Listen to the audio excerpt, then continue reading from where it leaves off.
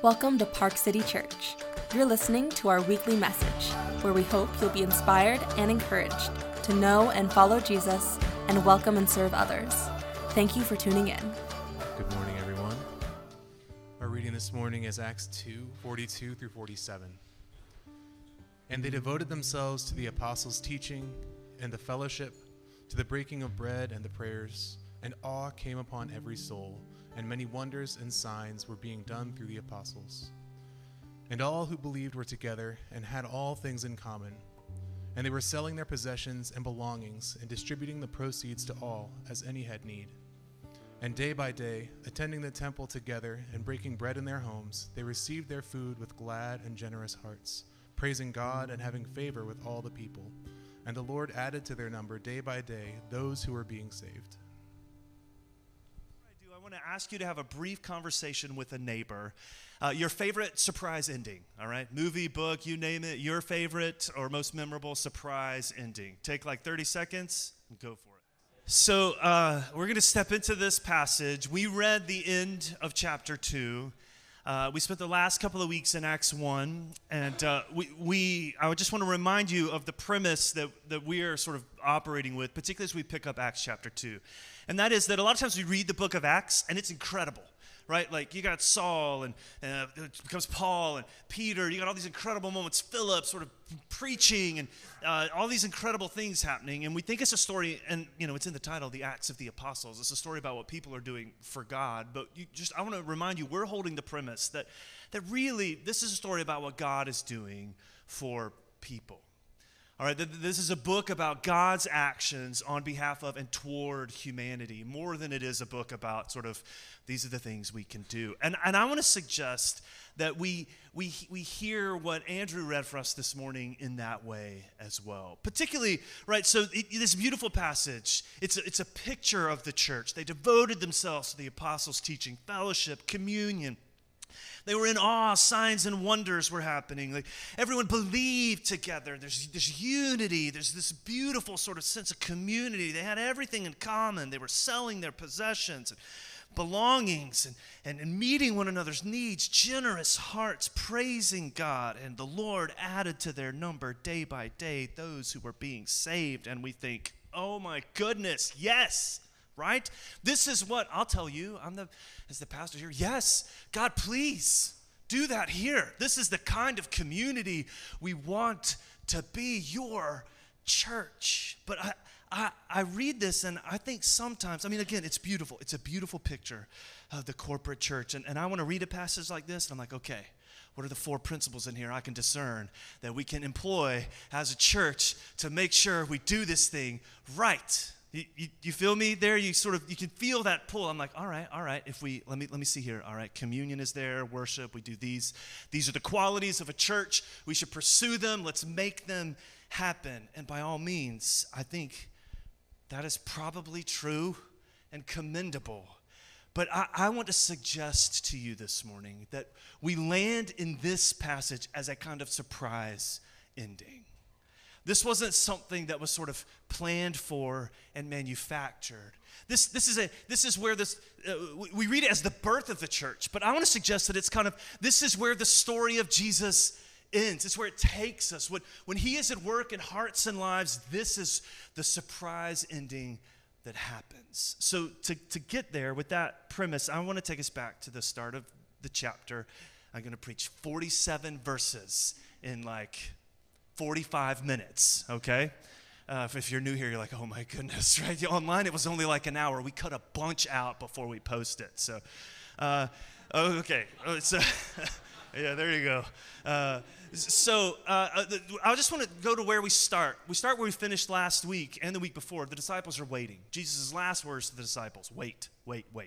Right? And last week we saw that maybe they were antsy. Peter's like, what do we do about Judas, right? Waiting is hard and weird. Let's replace the betrayer, right? And so that was where we landed last week. And we're still in that posture of waiting this morning. And the story in chapter 2 begins with the baptism of the Holy Spirit. An incredible and generous gift God gives his Spirit to his disciples, and it's a moment that's resonant with old themes and stories. Even as we sung this morning, the same God, even as Stephanie reminded us, Jesus picking up the Isaiah scroll, old stories are resonant on the pages of this moment in Acts chapter 2. It's a season, we're told that it's the season of Pentecost. The Jews from all over were in the city to celebrate, and they're there to celebrate the festivities that over time had come to commemorate God giving the law at Mount Sinai in the Old Testament. This beautiful moment where God would give his law to his people and would form them and make them a people. This moment, as God gives his Spirit to this just assortment of people forming a community resonant with a much older story. We're also told in this moment, we didn't read it, but it says that in the moment a sound like a rushing wind came in verse 2, and tongues of fire appeared over them and rested on each of them, and they were filled with the Holy Spirit, began to speak with tongues as the Spirit gave them utterance, and that all who were present, as we'll see in a moment, began to hear the message they were saying in their own language. But these images of wind and fire are not arbitrary. It's a story rooted in something much older. The wind, you could go back. We were in Genesis earlier in the year, God's Spirit brooding over the waters, breathing in a sense over the chaos and creating life. You could go to a moment later in the Old Testament. So all the way through the Old Testament story, we're coming now closer to the end of the Old Testament. And Ezekiel has a vision. Israel is hurting and broken and lost and wayward. And he has this vision of a valley full of dry bones. And God breathes his wind on them, and they are brought back to life. Images resonant in this moment in Acts 2. And then fire. Man, what so many places we could go. Fire so often associated with the refining presence of God that judges us, that changes us, that burns away chaff and what is broken. Fire that cleanses. Fire like Moses would have experienced, that the burning bush that would consume, but would burn the bush but not consume it. The sign of God's presence here. And now in this moment, God gives his Spirit fire that somehow rests but doesn't destroy. God's judgment present, but still in this moment he's breathing life. Doesn't consume them, but is a mark of God's presence with them that had before been sort of confined to the temple. Now resting, God's presence resting in and with his disciples. It's an incredible gift, and there's a lot here for us to consider and talk about. But I just want us to hold this moment as we move through the story and think about where the surprise ending takes us. An incredible gift. Naturally, in response to this moment, this is sort of an amazed and astonished crowd reacts. Does anybody remember their reaction, to put you guys on the spot, when they hear this happening? Does anybody remember what they say? Yeah, they're like, are these guys drunk, right? And I love Peter's response. He's like, no, it's 9 a.m. Nobody's drunk at 9 a.m. Come back later, maybe, right? Like that's how it sounds to me. He's like, not yet, but maybe later? I don't know, right? Like Peter is like, no. And so this astonished crowd, but it's an intentional moment. Scholars have pointed to this moment, echoes of Babel, where God confused languages and separated people. And now here, through the many languages, they hear one message, and God restoring people, bringing life. It's an intentional moment as Jews from all over. And in Acts chapter 2, he'll delineate. He'll give us, we won't spend time here, but a geographical breakdown of the regions from which they're from that have Old Testament resonance from stories of exile. And now here they are hearing the message of God.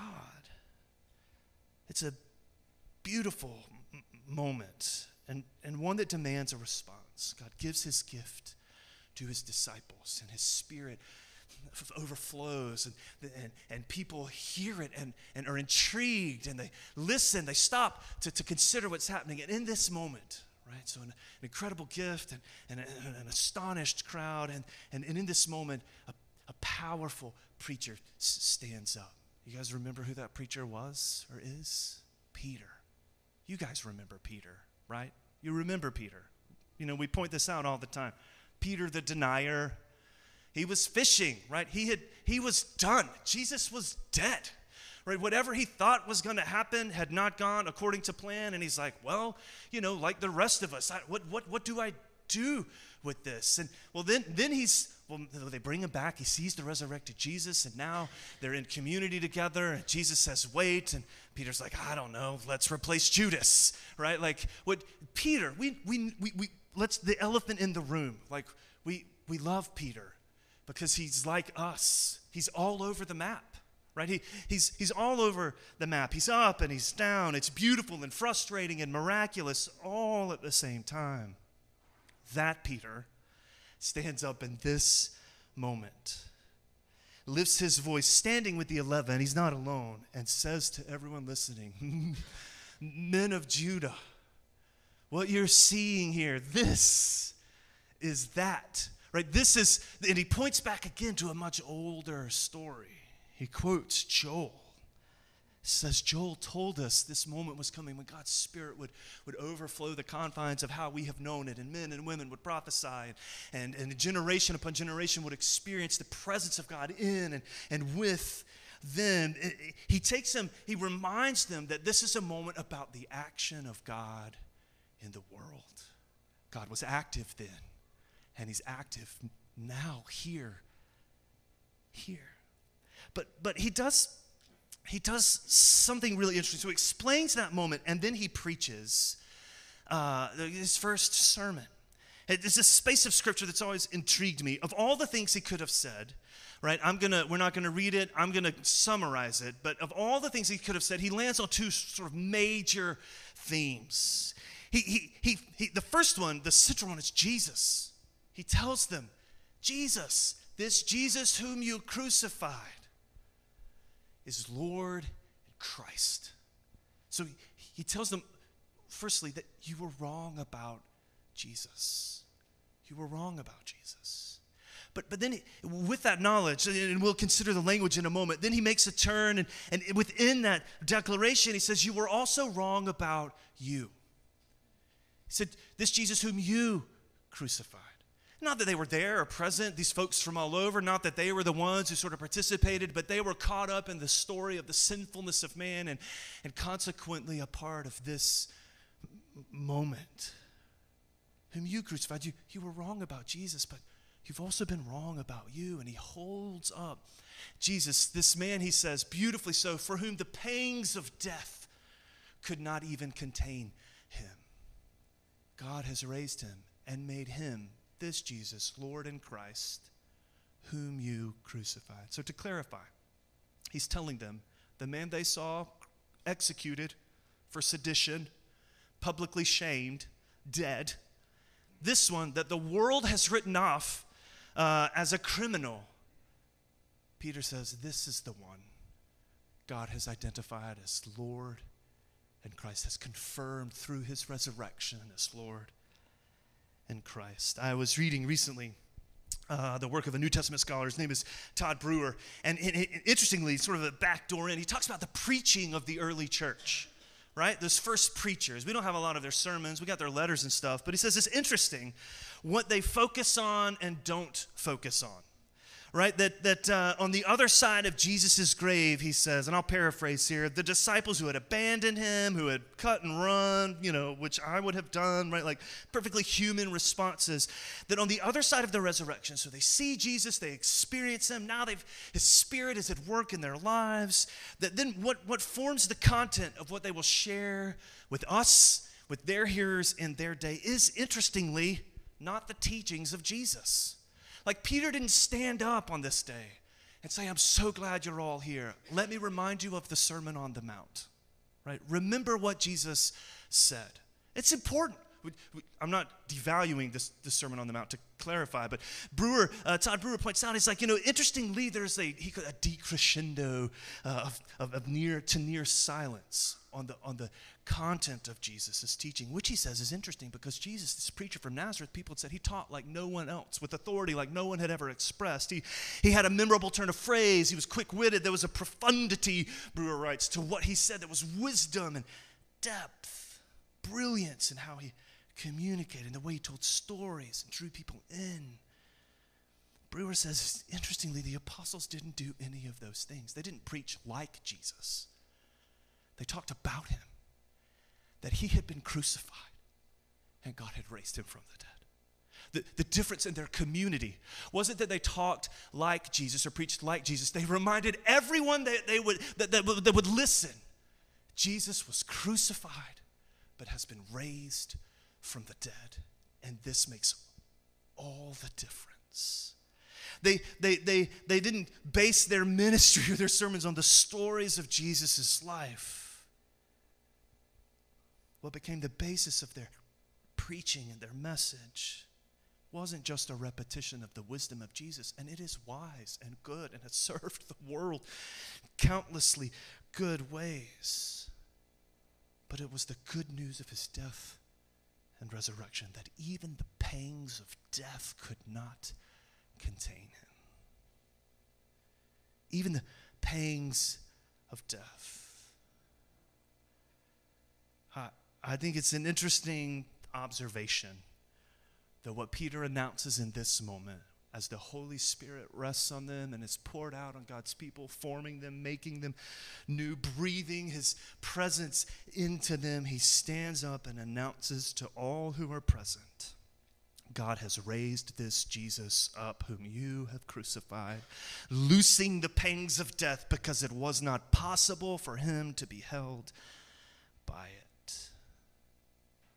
Let all the house of Israel know, therefore, for certain, that God has made him both Lord and Christ, this Jesus, whom you have crucified.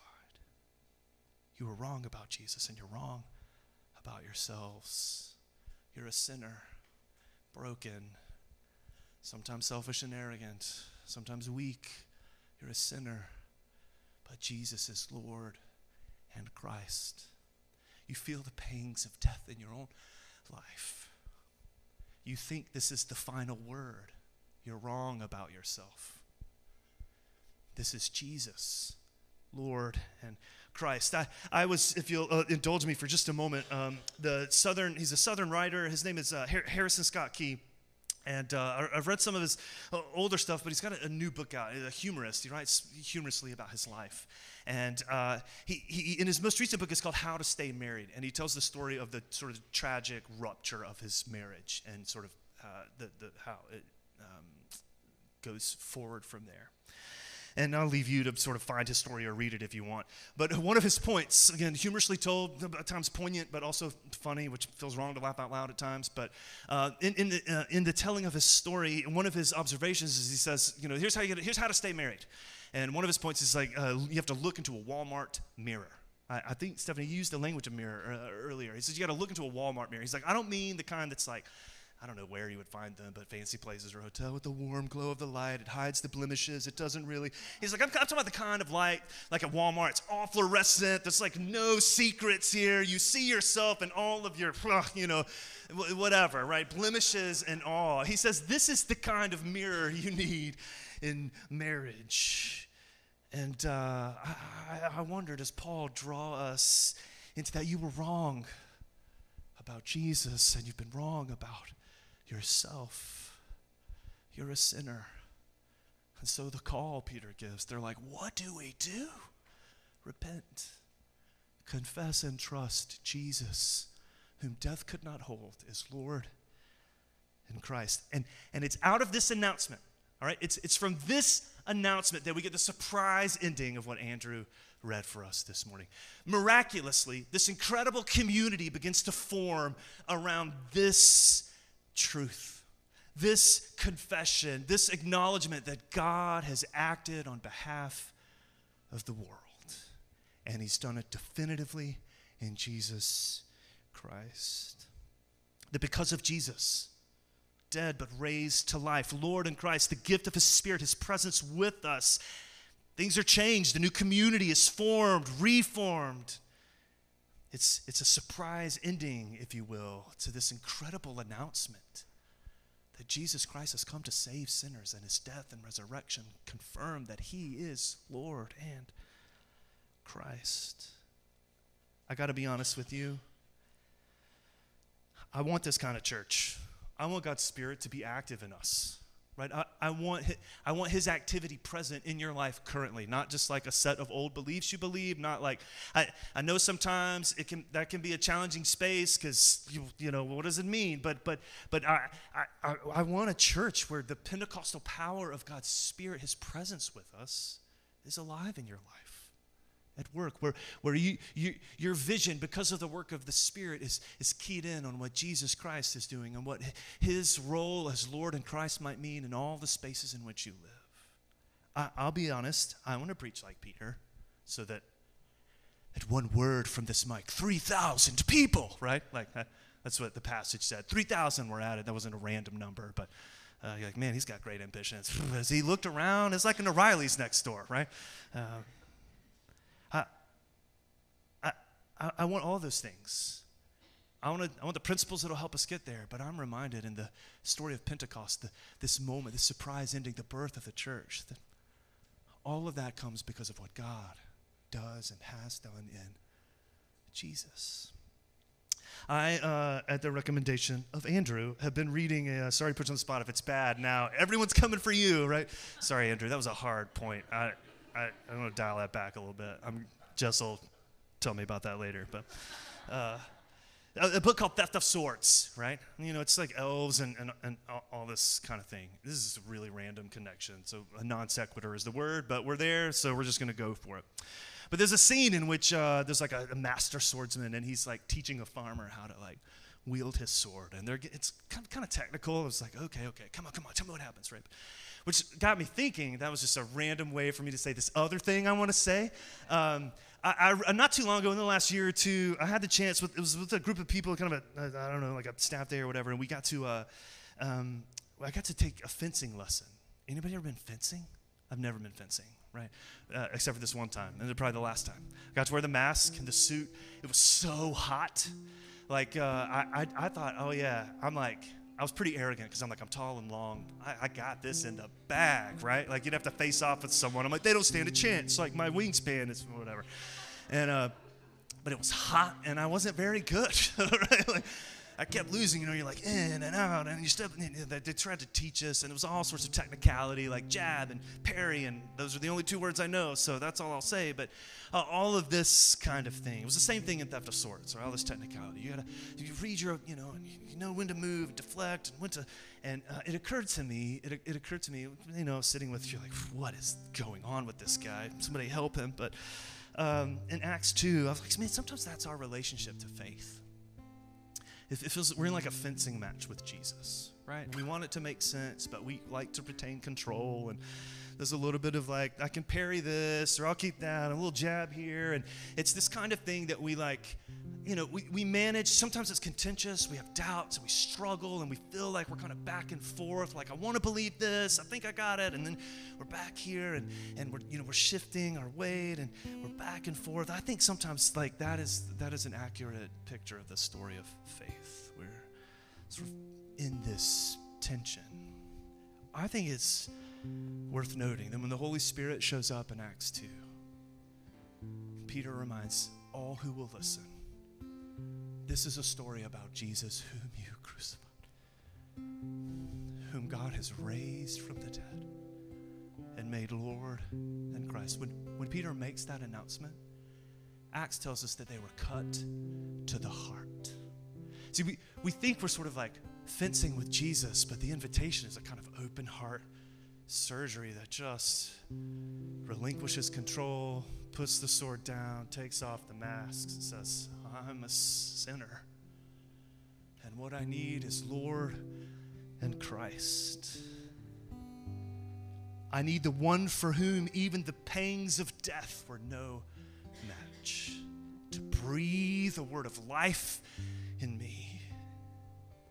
Set me free from the deceptions I carry of myself and help me see him for who he is. I need him to help me see myself and my sin-sick heart clearly. What we hear in the gospel is a deep cut. Maybe you're a long way from that. Maybe it's been a while since you have felt the exposure. Maybe you have been sort of keeping him at a distance. Today, the invitation to all of us is to rest in this good news. wounds, in your brokenness, painfully aware of the pangs of death in your life, to hear the announcement, Jesus who was crucified is Lord and Christ, even there. In your addiction, in your inability to get control, to hear in that space a clear picture of who you are and who he is. Jesus who was crucified is Lord and Christ. In your selfishness, in your arrogance, in your self-righteousness, even in your devoutness, to hear the invitation of the gospel, Jesus who was crucified is Lord and Christ. I think most of the time, when I read a story like this, I identify with the Jews in Jerusalem. It says they were devout. They were devoutly going about their faith. I want where the story lands, this beautiful, generous expression of life together, but I'm generally just sort of like devoutly going about life. I'm just in town for the festivities. Right? Maybe you are too. Here on a Sunday morning, you're just kind of in town for the festivities. What I need, what you need, what we need is to hear it. The same way that first community heard it. It wasn't a set of instructions on how to be the church. It's not to hear, here's how you can be a better person, be more devout. What we need is what those folks needed. We need the action of God directed toward us. Jesus, whom you crucified, is Lord and Christ. Thank you for listening to the Park City Church podcast. To learn more about our church and/or to find ways to get involved in our community, visit us at parkcitykc.com or follow us on social media at parkcitykc.